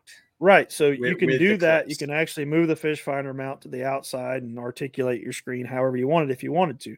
But the cool thing is, and what you can't see because of the catch board here, is that I have the pass-through right there, but I'm able to jump out into the track with my wiring and then keep it nice and clean. And I can slide that forward and aft on the boat, including those clips. I can slide. And that really allows me to move that stuff around and keep it, out of the way, tucked in and clean, and not have to worry about where my wires pop out of the boat because I can utilize the track using those wiring clips. So we will be working on those. I don't have an ETA. It could be a while for us to get those into production, but as soon as they're in production, you'll be able to, get those going as well. So. But the boat itself is in full-blown production and on its way to dealers, if not already at dealers. Nope, that's right. There's I know OKC already has a few on their floor. I know Delaware is getting some. Caney Fork has some coming very quickly. So boats are shipping and they're showing up at dealers for sure. So if you're in those areas, like I said, if you have a dealer, if you don't know where your local Jackson dealer is, be sure to go to jacksonkayak.com and check out where your local dealer is. Call them, ask them when it's going to be there. Go check it out. JT is asking, as far as paddle goes, what length would you recommend for this boat? I'm guessing a 250, 260. Yeah, that's what I had. So I have the adjustable length paddle for bending branches. There's a few others out there. You can get, whatever size you need, but I think mine was a 255, 260. You're with Warner, I know. But yeah, I would say 255, 260. Depends on you. It's not just the width of the boat or your height or any of that. Some people are high angle paddlers, and I'm more of a high angle paddler. And I think because of the high seat position, you tend to be a little more high angle anyway in that boat. And you got a taller gunnel, so getting, kind of raising your stroke up a little bit. And but I found the 255 worked well for me. 260 would probably work a little bit better. Yeah, like I said, you get that higher seat, and you just don't want to be in a position when you are paddling when you're having to lean. Right. You want to still stay fluid in here. And like in my Kraken, I'm a 240. Back in the day with the old Scupper Pros, I think it was a 220. Yeah, I remember starting out at 230, and then now we're at 260 with the width of the boats and the seat positions and whatnot. Yeah, and it's your height and, like Jameson's, your paddle style. If you're a low angle paddler or a high angle paddler, again, as he says, being in the higher seat, you tend to get into a higher position just because of the way you're going. So I'm guessing, what was the width again? 37. I'm guessing, depending on how tall you are, you're not gonna be unhappy with the 260. No, 260 is gonna get you there for sure, and that's where I would start. But it's one of those things, and I tell people this with PFDs as well. Like, you can't you really need to sit in the boat, sit in that seat, try on the PFD, try the paddle, find what works for you and your style. And these things aren't cheap. So, get what works and you'll be a lot happier, a lot more comfortable. Do you have photos? I know you have a bunch of photos there. I mean, could we do just a really quick run through and just, show some of the features? Or should I just say, hey, people, just go watch the walkthrough? I think watching the walkthrough would be the best way, mostly because the way these photos are put in here is that they're all over, and I'm just going to be digging through to try to find photos. But what you have proven to me is that we need to sort the photos and kind of show photos of each feature. So that, if this arises again, I can do that quickly. But the walkthrough, literally, I go bow to stern on the boat, and I cover every little feature of it. And then we're going to do more walkthroughs over the course of the next few weeks and months as more things come out, as we, to showcase all the little individual accessories and things like that, that are going on. Oh, we got NRS joining us. Hey, NRS, I'm wearing the right hat. Yep. And I'm wearing the magic one today that works with my green screen. That one's actually, yes, I noticed that earlier for sure. I love it. I can have the rooster fish pattern on it. That's cool. That's actually not a bad idea. We should definitely. NRS roosterfish pattern logo. Hey, no, a feature. One thing I wanted to ask you about the bow handle is that nice, big, round, burly, awesome. Because gosh, the old shark bite handles that dig into your hand. Excuse me. Is it the same on the stern? I didn't notice. So the stern is kind of hidden and tucked into Is the it cupped kind of? Yeah, it is cut. It does go all the way through. Actually, now that you say that, I'm gonna have to look at a photo. I should know this, and I know it, but I'm pretty sure. All right, now I'm gonna have trouble finding one of the stern, aren't I? And I have two in my driveway. I could just like go run. Any issues with the lower unit popping up from too much torque or speed? No, I did see that question. That does not happen. The only time it's going to pop up is if you actually hit something, which is obviously when you would want it to pop up. So yeah, and take a look at these videos because I mean, I don't know if it was on the walkthrough video or on a tease video or something, but when that thing kicks up, it kicks up. I mean, it is totally protected up into the hull. So unlike some other ones, you could run this thing straight into the beach and you're going to be protected. So it's pretty correct. cool. Yeah, it's that's what makes it very unique and very different, and that it can be, and it doesn't go all the way through. So basically, yes, you have a big cutout or a big grab area underneath the boat, where you can get a hold of that area to lift and move the boat, and then the front. We actually worked on that geometry a bit. So some of the boats in the past it was almost like oversized too much, so you couldn't get your hand around it good and grip it. So we adjusted that a little bit as well. Ricky, I would like to see some photos of how the steering is set up to make the turning radius better. I don't know if he's got any, but I know Jameson did mention that there is a walkthrough video coming up specifically on the steering. Right. So there is. And once that comes out, I'll definitely be linking that into our show.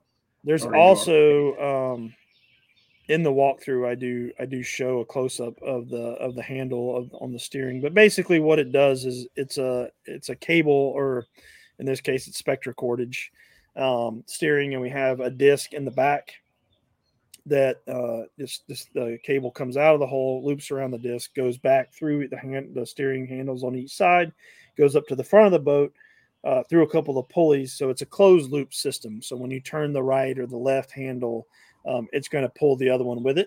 And basically that just allowed us to get a lot more throw in the rudder, which is why the steering is much more tightened up. And like I said, we cover that really well in the walkthrough, and there'll be a separate walkthrough that just kind of goes through how the steering is routed through the boat and how it works.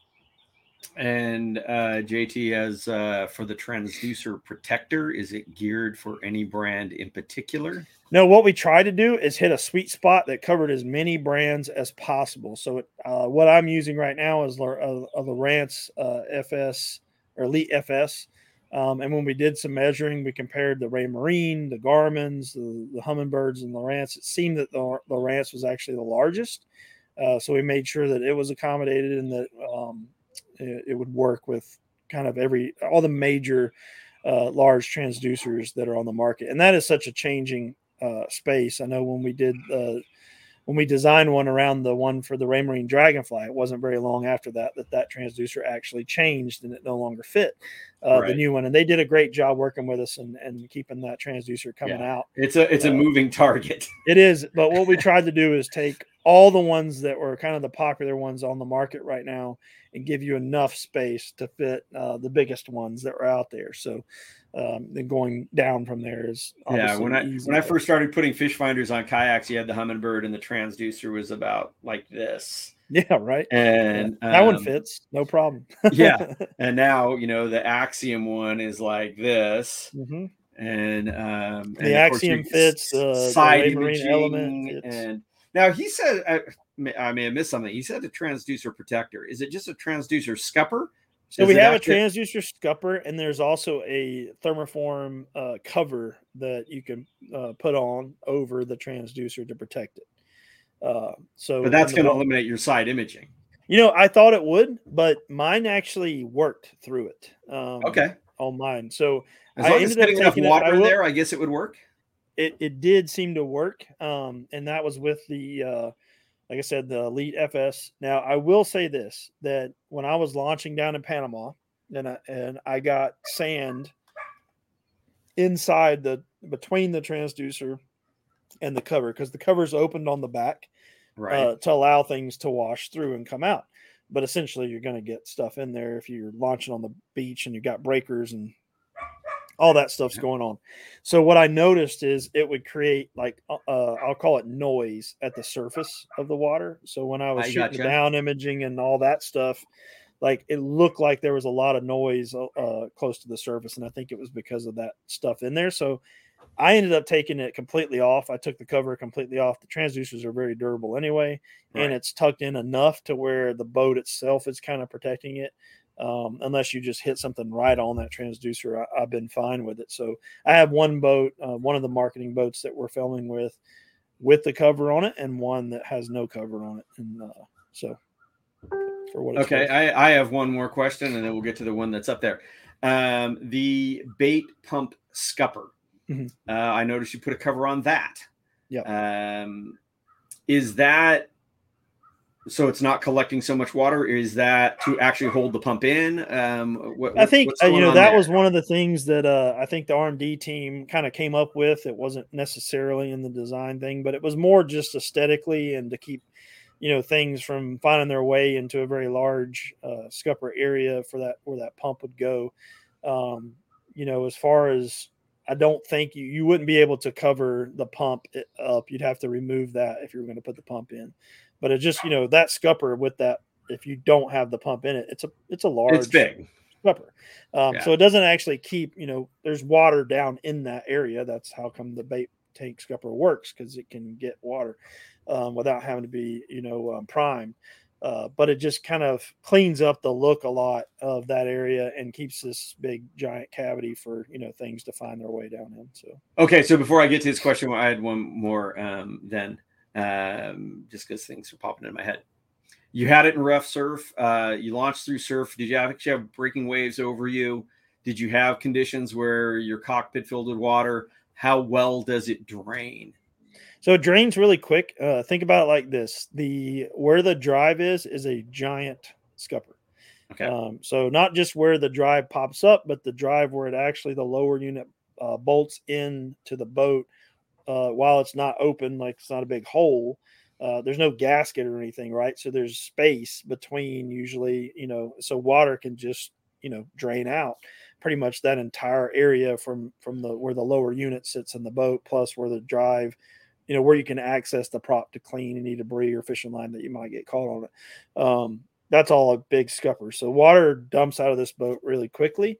It is a very dry boat. And what Tony was speaking to with the rocker and the way the bow's designed, if you watch the teaser video, James calls it my underwear model or my perfume video, where we have the campfire like set up blazing on the beach and we launched through the breakers.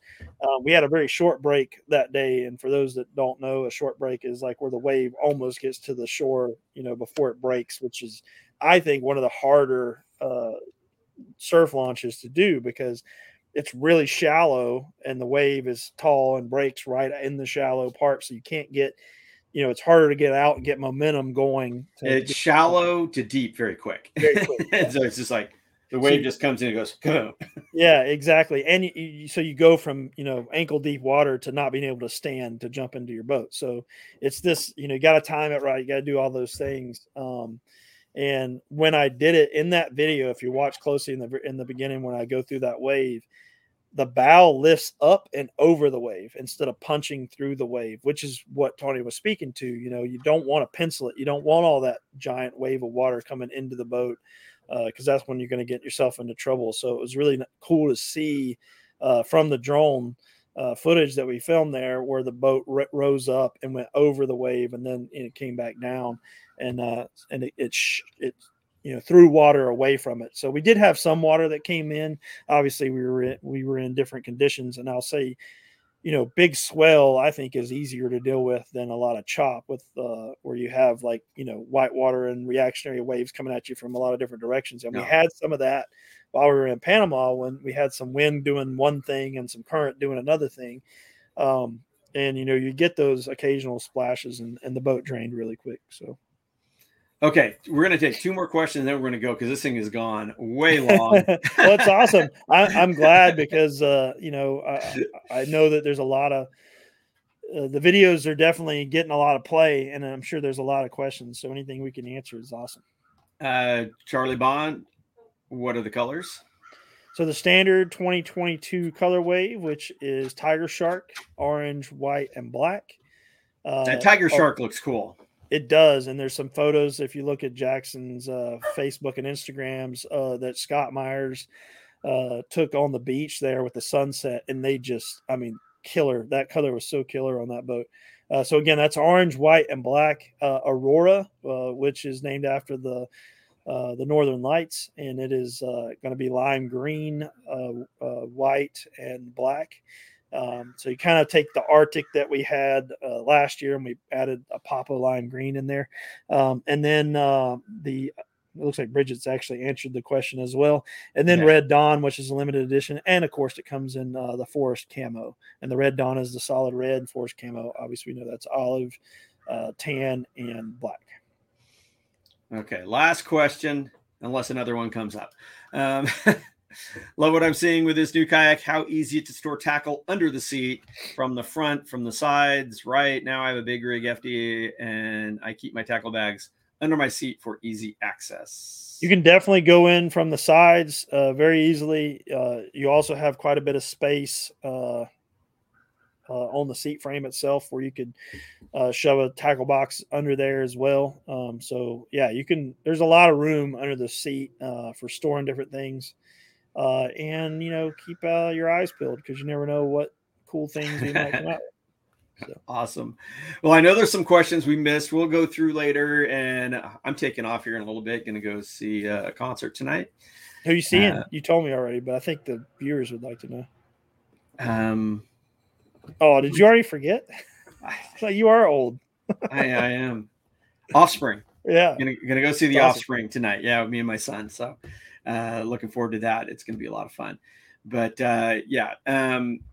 we'll go through and look at questions, and Jameson, I'm sure, will, and answer any that we may have missed.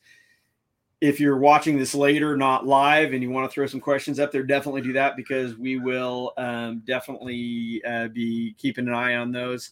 And look at those walkthrough videos and the comedy one with James and Will, because we need to give them some likes and stuff, because it'll make them feel better. No, it's all good stuff, and you can find it all at obviously jacksonkayak.com, and follow us on Jackson Kayak Fishing on Facebook, Jackson Kayak on Facebook, Jackson Kayak Fishing, and Jackson Kayak on Instagram.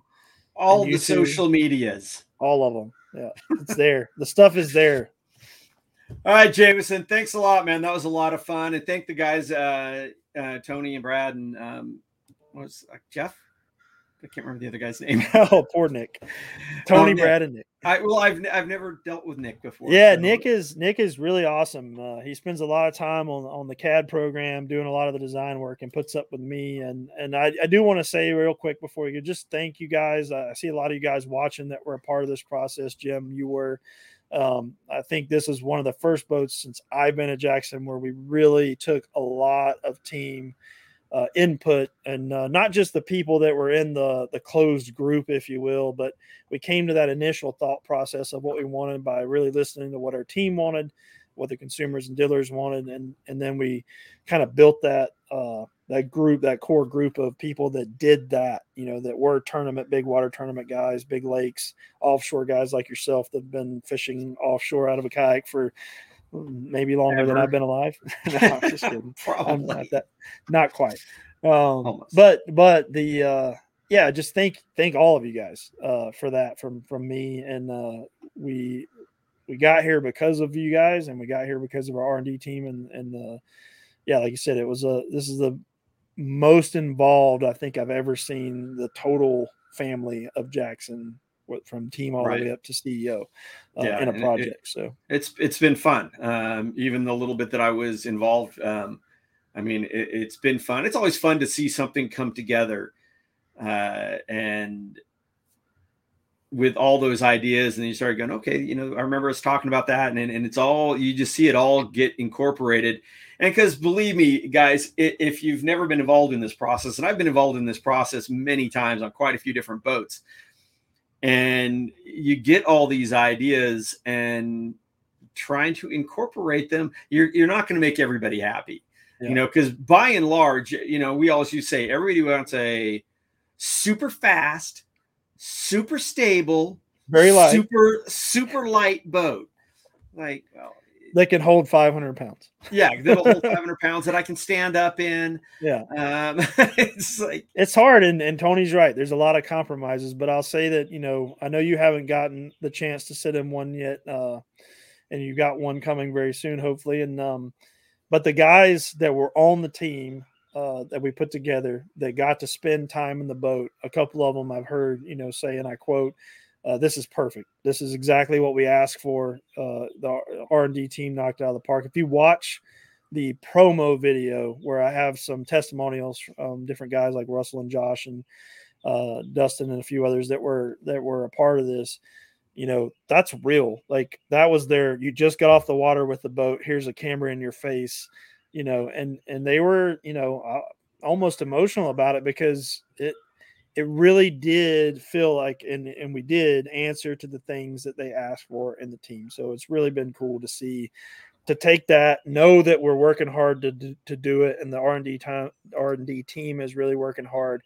and then bring that product, that finished product, to a person like those guys that were involved in that process, have them get in the boat and have a big giant smile on their face and say, this is what we asked for. So, you know, that you were able to check those boxes, and that's been really cool. That's awesome. And I am very much looking forward to getting in one. I'm looking forward to experimenting or experiencing the new drive.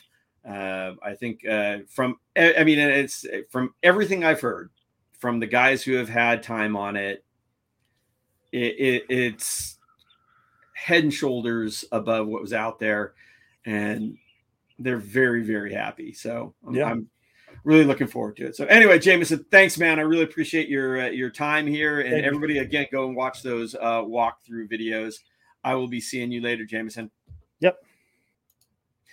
Wow, that was a long show, but tons of information. Again, I appreciate everybody joining us, sitting through this whole thing. If you are watching this as a replay, please let us know. And if you have questions, throw them up there, because we are going to come back and answer questions later.